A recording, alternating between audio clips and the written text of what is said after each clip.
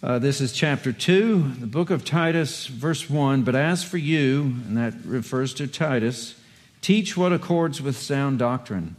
Older men are to be sober-minded, dignified, self-controlled, sound in faith, in love, and in steadfastness. Older women, likewise, are to be reverent in behavior, not slanderers or slaves to much wine. They are to teach what is good, and so train the young women to love their husbands and children, to be self-controlled, pure, working at home, kind, and submissive to their own husbands, that the word of God may not be reviled. Likewise, urge the younger men to be self-controlled. Show yourself, that's Titus again, in all respects to be a model of good works, and in your teaching show integrity, dignity, and sound speech that cannot be condemned, so that an opponent may be put to shame, having nothing evil to say about us. Bondservants are to be submissive to their own masters in everything. They are to be well-pleasing, not argumentative, not pilfering, but showing all good faith, so that in everything they may adorn the doctrine of God, our Savior. This is God's word, so let's ask Him to bless it. Father in heaven, we thank You for another Sunday, for another time we sit in this room with our Bibles open. Lord, help us to understand this first, and then give us what we need to obey it once we have. Lord, we thank You for this privilege, and we ask again for Your help as the master teacher. Make us good students. We ask all this in Your precious name. Amen. As was said before, this is a very practical book, but it's a short book. And this second chapter has to do with the membership within a church. The first chapter had to do with the leadership within the church. The third chapter will have to do with both of those parties together and their witness of the gospel to the world around us. But we started on a theme a few weeks ago, and it's in full force here. Believing is behaving. The idea being what you believe will determine how you behave yourself.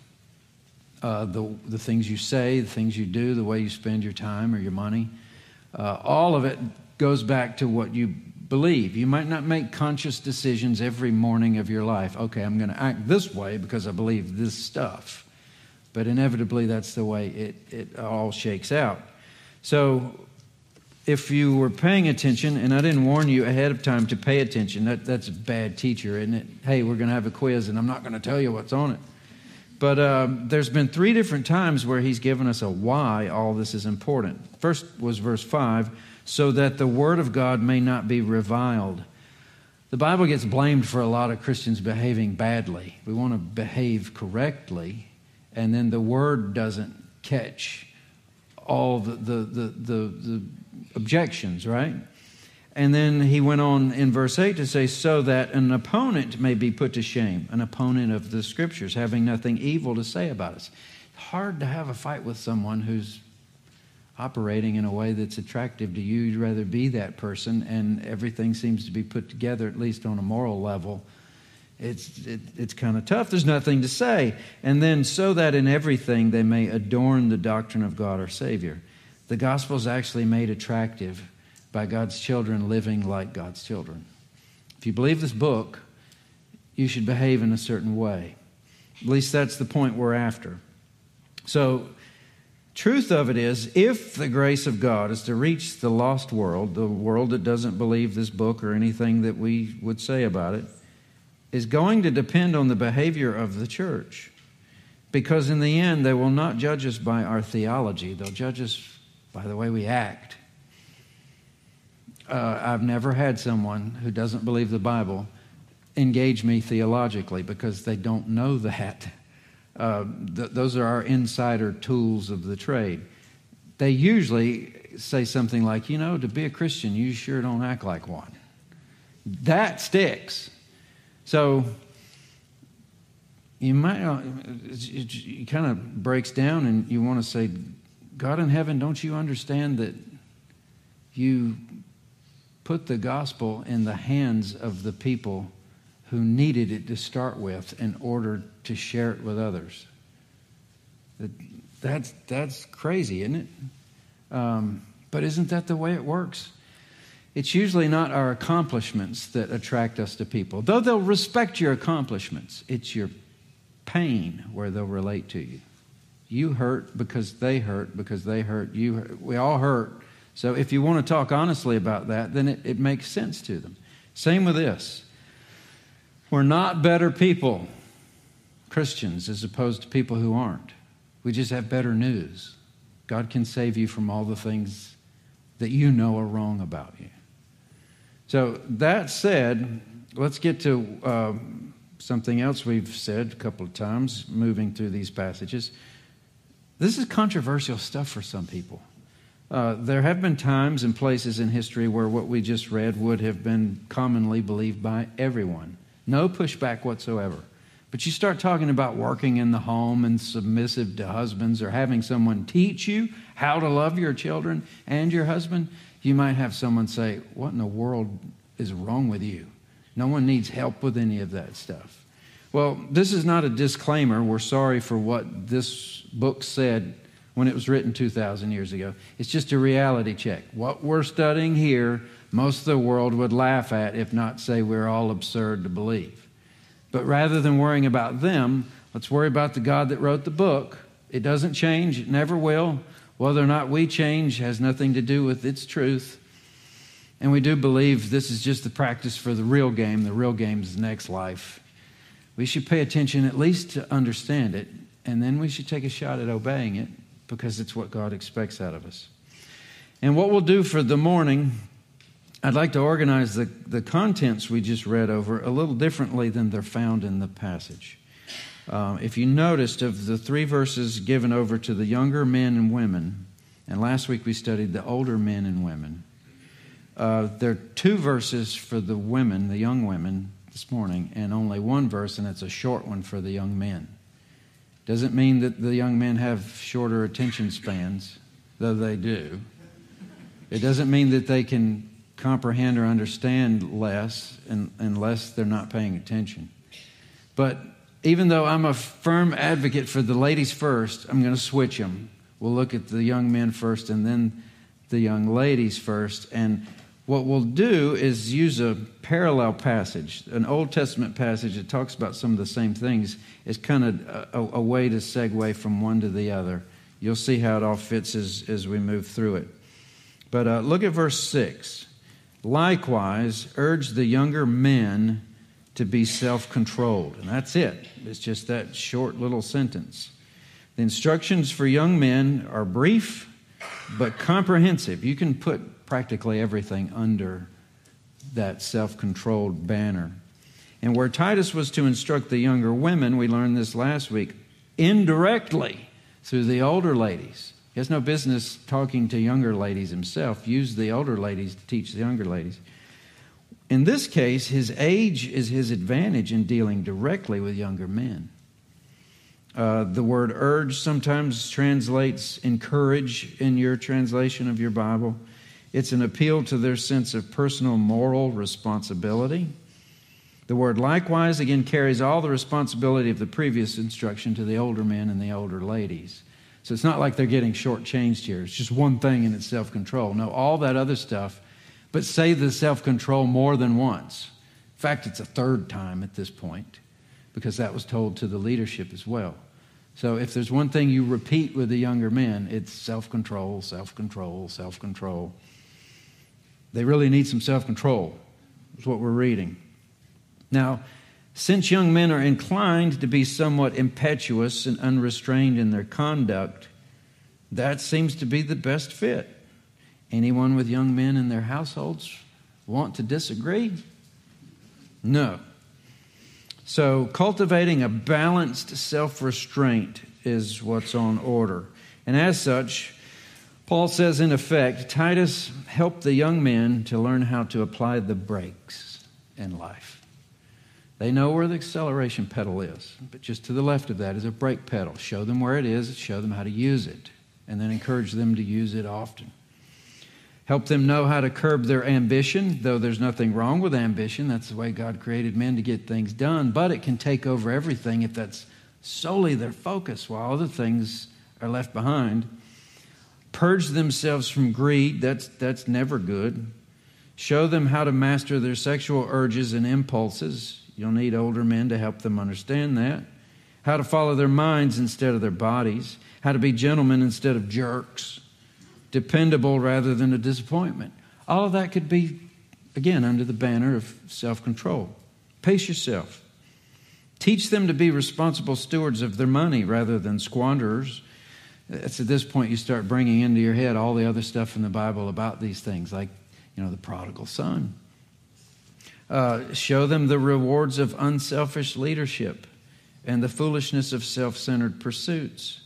The thing that young men have, or things rather, it seems in spades, is strength and energy. And the idea is don't blow all of that on yourself because it won't last.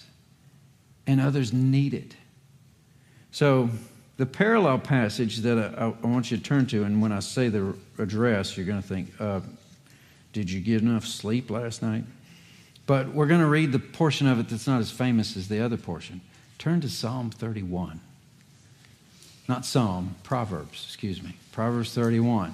They made a multi-marketed level thing with a lot of handbags and stuff off of this passage. But it's about the virtuous woman. But that's down in verse 10. If we started in verse 1, and if you're looking through your Bibles, there's Psalms, then Proverbs, and this is right up against the beginning of Ecclesiastes. It's the last chapter in Proverbs. This is a passage, and it explains it there in the first verse, written by a mother to her son. It says, the words of King Lemuel, and we're not exactly sure who that is, though a lot of people think it's Solomon, an oracle that his mother taught him. What did she teach him? Well, she starts out in verse 2, what are you doing, my son? As if she doesn't know, or she's scratching her head, or she's mad at him. And she doesn't say it once. Now, everybody who's had a mother, if she says it more than once, does that mean anything? What if she says it 3 times? What are you doing, son of my womb? What are you doing, son of my vows? That's 3 times to deepen the emphasis here. And then she says in verse 3, do not give your strength, we just talked about that, to women. Now, she's talking to a young man who's in a position of power. He's a king.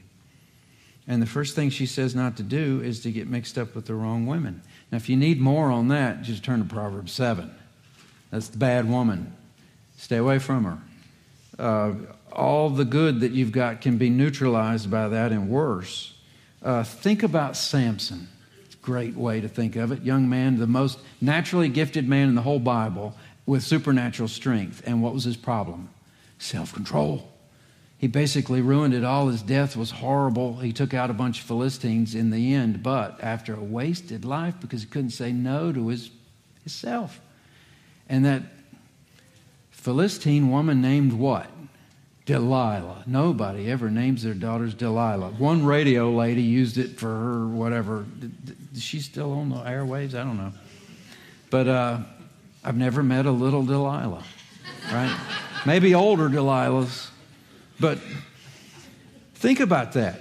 Don't give the thing that you've got that the world doesn't have if they're too old or too young. It's an amazing gift God given you. Don't give it to women. Your ways to those who destroy kings, she's saying. Then in verse 4, she switches the subject. It's not for kings, O Lemuel. It's not for kings to drink wine or for rulers to take strong drink. Now, we talked about that last week because it was with the leadership and it was with the older men and the older women. Watch out for the alcohol. We talked about how the Bible calls it a gift in one place and a mocker in another place. You need the discernment between the two massively. And here, she says there is one group that shouldn't ever have it. The guy who's in charge of the whole country. And when there's a problem at 2 a.m., he needs to be able to answer the call and make the decision. She says you can't surrender your judgment to some inebriating substance. Lest they drink and what? Forget what's been decreed and pervert the rights of the afflicted. Give strong drink to the one who's perishing. Wine to those who are in bitter distress. Let them drink and forget. That's why they drink anyway. It's to make you forget. You don't drink to get smarter. The drink responsibly thing, that really sounds dumb, doesn't it? If you're responsible, if it's a king, you wouldn't do it to start with. We're depending on you, is what she's saying. So then in verse 8, open your mouth for the mute. Speak for those who can't speak for themselves. For the rights of all who are destitute, who don't have means like you do. They can't move and shake. Verse 9, open your mouth, judge righteously, defend with your strength and your energy the rights of the poor and the needy. So it sounds kind of like a mother reminding her son of the need for self-control, doesn't it? It's basically the same contents that Titus is being told to tell his church. But then what's next, I think, is telling. Because it's a description of a Christ-like woman said in the language of a valuable treasure to be sought after as the true wealth of life. Son, this is what you need because you can't do this alone. And behind every, what do they say? Important man is an absolutely important woman. They might have that reversed. Behind every important woman is maybe a useful man. You know, we talked a lot about this last week, and there's a reason why Paul seems to have shifted the weight of his words in one direction.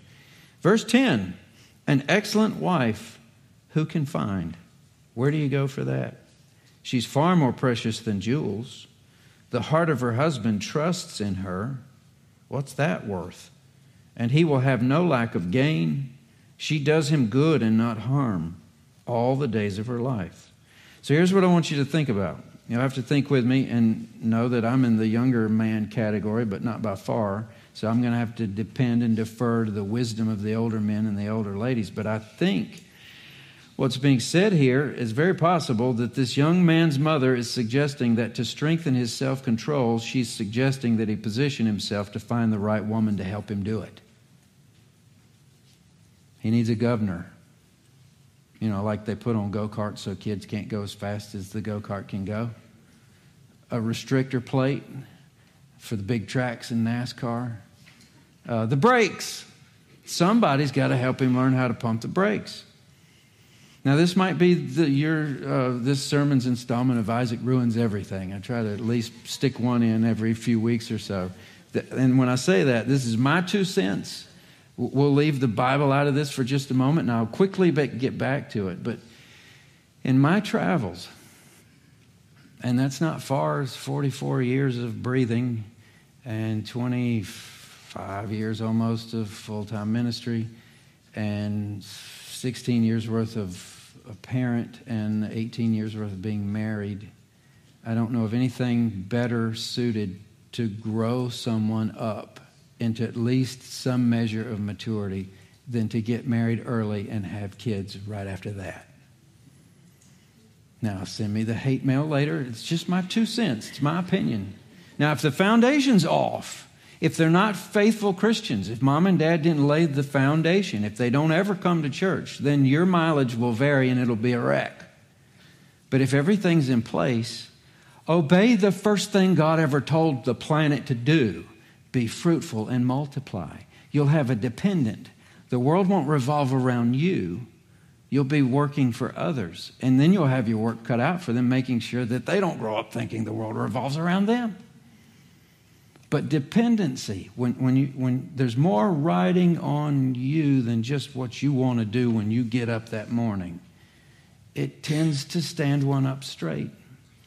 And I heard someone say it when I was younger, as far as marriage, it takes 2. Now, is that the way most of the world works? No. Relationships explode. There are single parents. There are widows and widowers. There's grace for all that too.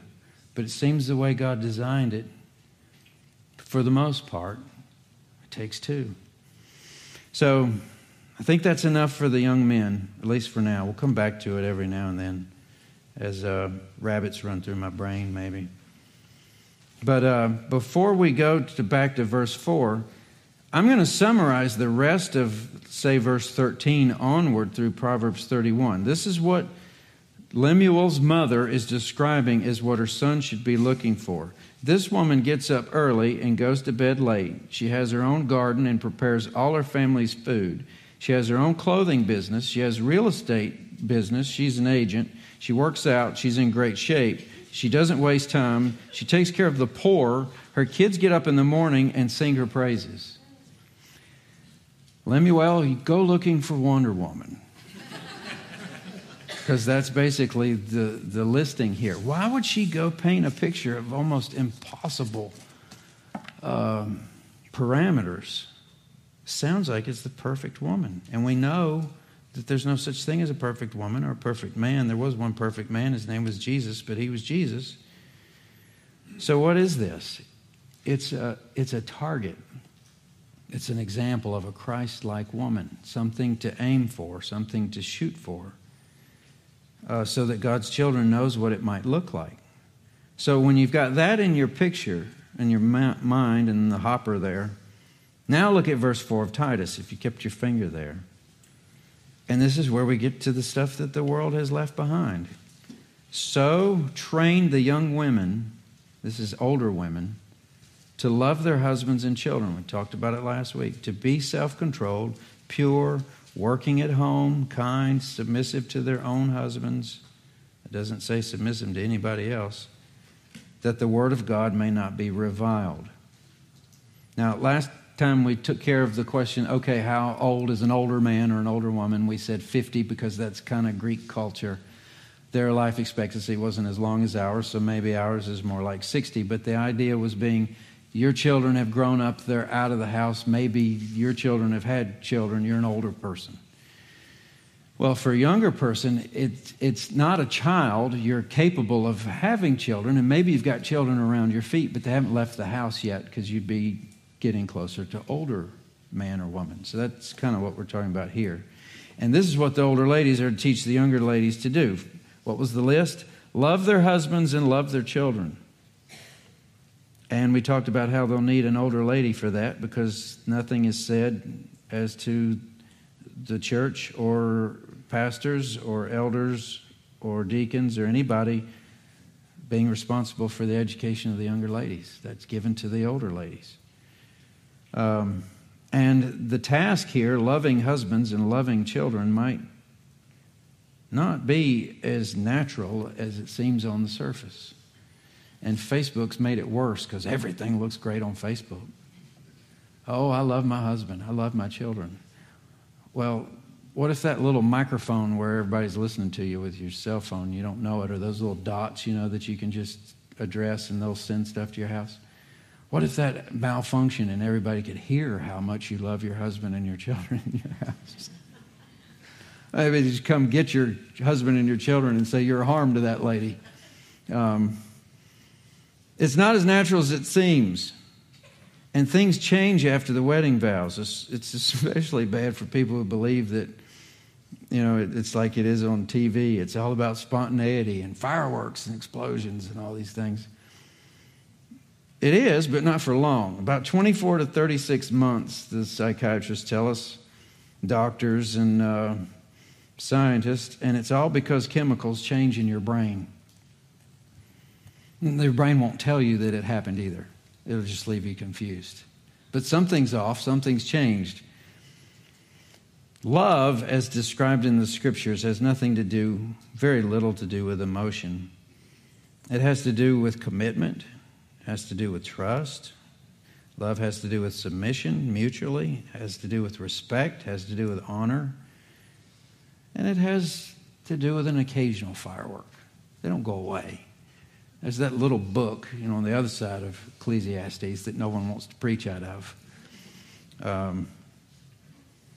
But again, love their husbands refers to willing, determined love that's not based on a husband's worthiness, but on God's command to love that man, and a wife's affectionate and obedient heart to obey her God on her husband's behalf. That's the way this is set up. I wrote this down. I don't remember who said it. I've got it in quotes here. Pour yourself into your husband until you've got so much of yourself invested it would be a waste not to love him. That's kind of like your heart is where your treasure is. You know, this would be like putting all your treasure into that husband so that your heart follows him and your heart winds up where the man is, even if it doesn't deserve any of that stuff, which men don't. Because love's wonderful. It's something we only understand if we understand the God who made the world in the first place and why we would deserve it of anyone. When I found out that my wife loved me, really loved me, after enough time for her to really know who I am, and she still loved me, that's when I decided I can't let her get away. I'll have to marry her before she knows better. Because you don't get that kind of a deal, but maybe once in a lifetime, right? So if that's the husbands, what about the children? And a careful look into this passage might save us from the assumption that that's as natural as it seems. Loving your children isn't sitting in an auditorium gloating over your child's performance in a school play or spending gargantuan amounts of money on the latest equipment to give them an extra advantage in their sports or hobbies. That's not love. In fact, in the end, when we meet our Maker, we might find out that was the epitome of child abuse, that we neglected to teach them anything about this book that lasts forever, and instead we just gave them a bunch of stuff that'll rot when we're gone. That would be bad. One of them is very easy compared to the other one. Day in and day out, reminding them back to the book, that's hard work. Just spending money that we make in one hand and out the other, that's pretty easy. It's like eating the dessert the whole time.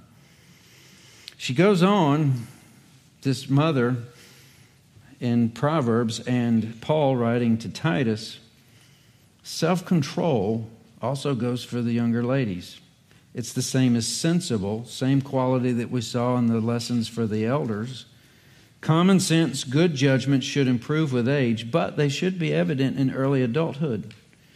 And then purity here is the avoidance of everything that's impure. I don't think I need to really hammer on this type of thing. It's not hard to understand. People in Crete understood what purity was. People in Wake County understand what purity is. The people that make all the stuff that on TV that act like they don't have purity, they still know what it is. All of us know inside what purity is. And then working at home, that's probably the landmine that would blow us into smithereens if, this message was audited by, the culture.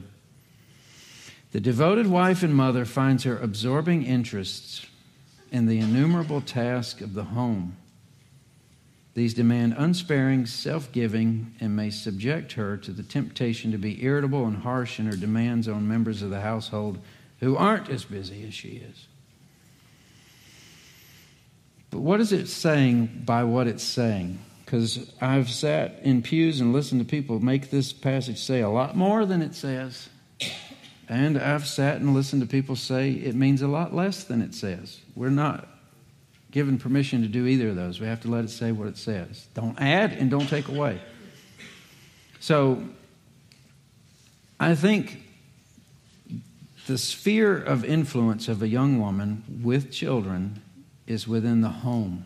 That's number one. Doesn't mean she can't work outside the home. But there are little ones who hang on every word she says, who are shaped and molded by her influence, whether it's spoken or just absorbed osmotically.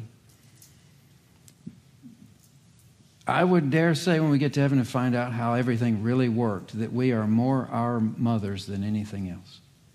Because not only did she have a 9-month lead on everyone before the introduction, but then up to a certain age,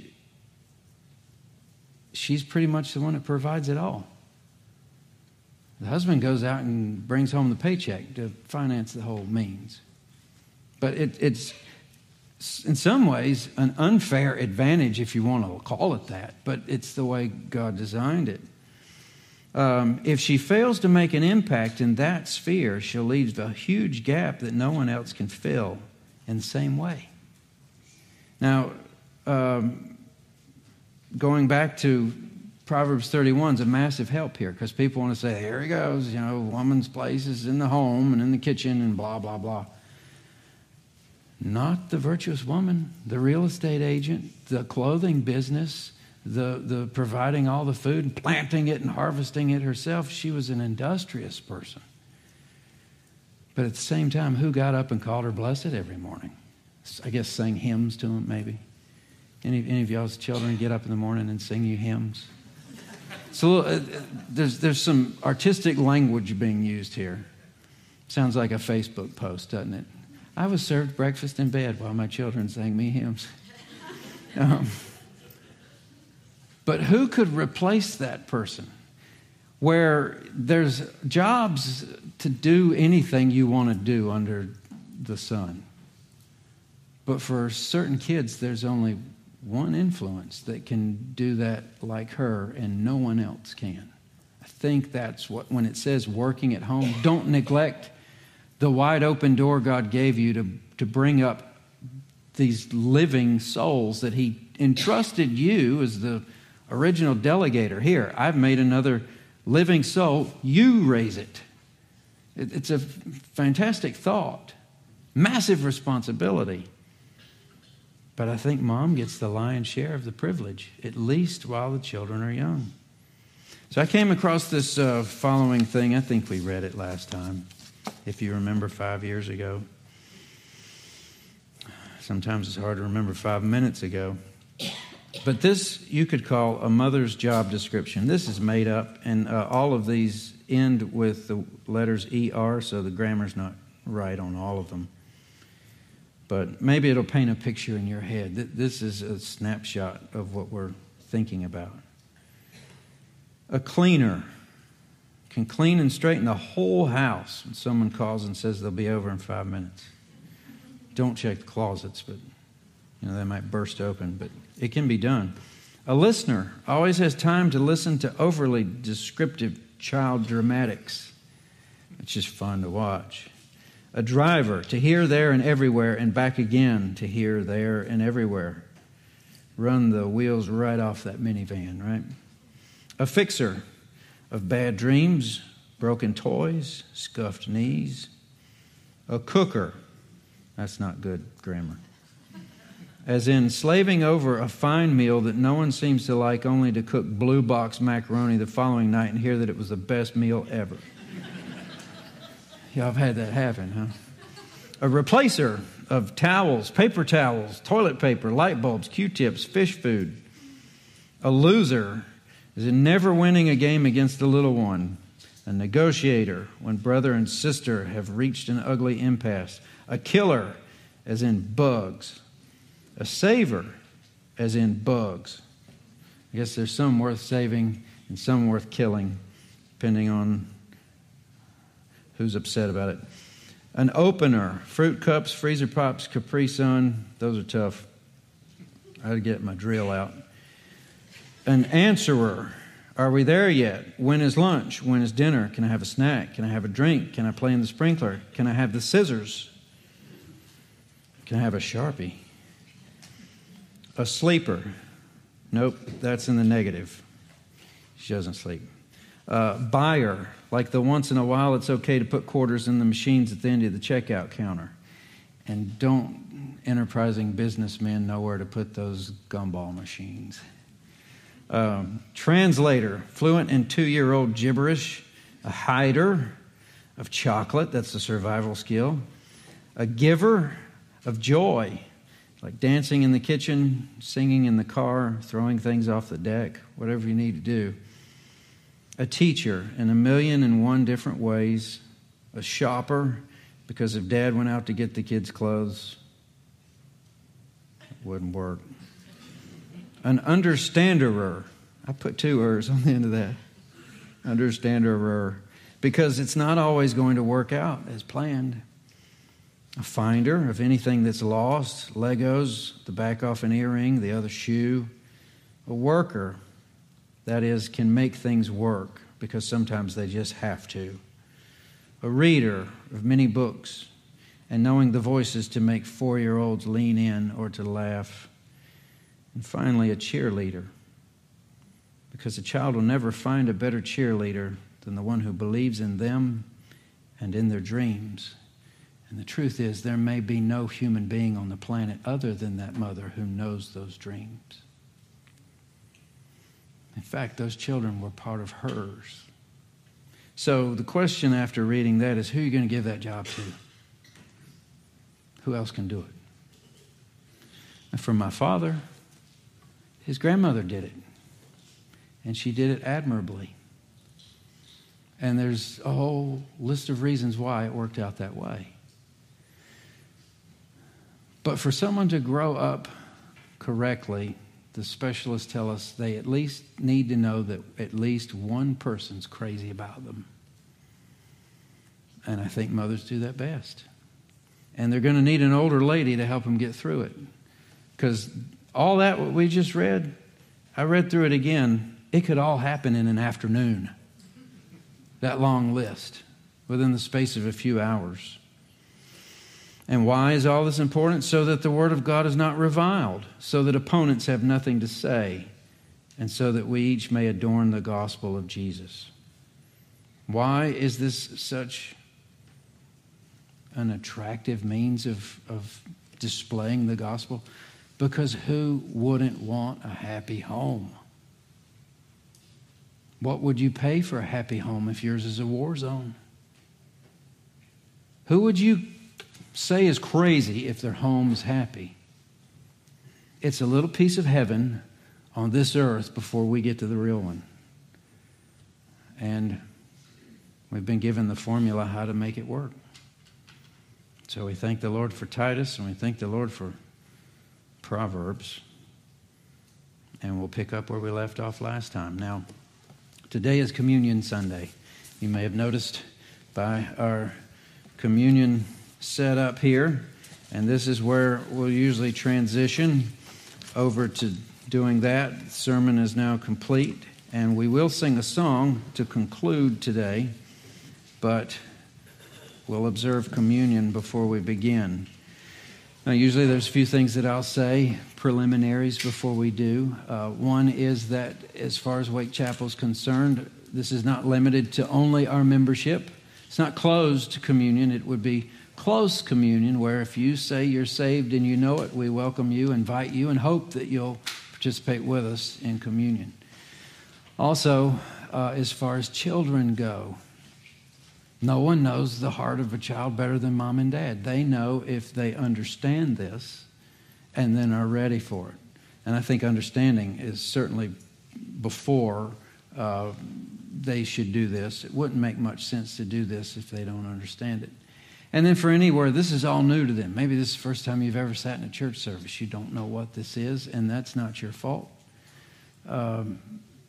It'd probably better to just let the plates pass.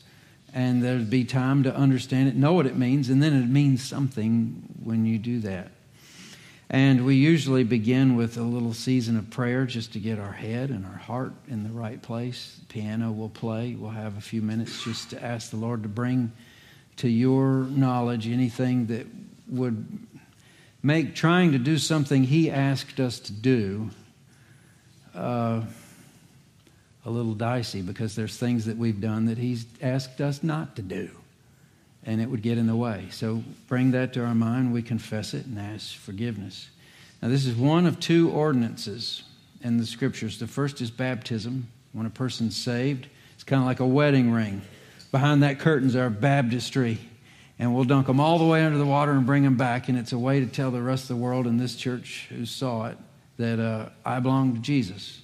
Same as a wedding band means I belong to my wife, Miss Corey, as the kids around here call her. Well, with communion, in the upper room, the night Jesus was betrayed, when He had His disciples with Him, they're doing Passover, but He changes it up. And He says, this cup, which is grape juice, it was likely, almost certainly wine, but this represents my blood, which I will shed for you for the remission of sins. And then this is my body, this little piece of bread, which they would break. And my body is broken for you. It's a reminder. He said, this do in remembrance of me. So you never forget what it costs to have that happy home we've just talked about. You're not fit for a happy home. In fact, you're prone to lie and to steal and to cheat and be selfish. You don't have to teach a kid how to do any of that stuff. They come standard equipped to be little liars, little cheaters. We know that. Just have 2 or 3 of them and just watch. And by the time we get middle-aged, we really understand we're terminal this way. We need help to be even good. And it required a cross and sinless perfection. And Jesus dying and say, here's the deal. I'll take your sins and pay for them. I'll give you my goodness and righteousness and perfection. And when my Father looks down, he'll see me instead of you, and you get to go to heaven in my place. I'll go to hell in your place. Thank the Lord it wasn't eternal for him. He survived it. And when we die, we survive it too. That whole business was hammered out at the cross, and Jesus told us to do this in remembrance. So every so often, here it's quarterly, we'll eat a little piece of bread and we'll drink a little piece of grape juice and remember it the way he said to. So let me pray and get us started. I'll come back and close that prayer, and when I do that, I'll call our deacons up. We'll distribute these elements, and we'll do as the Lord commanded.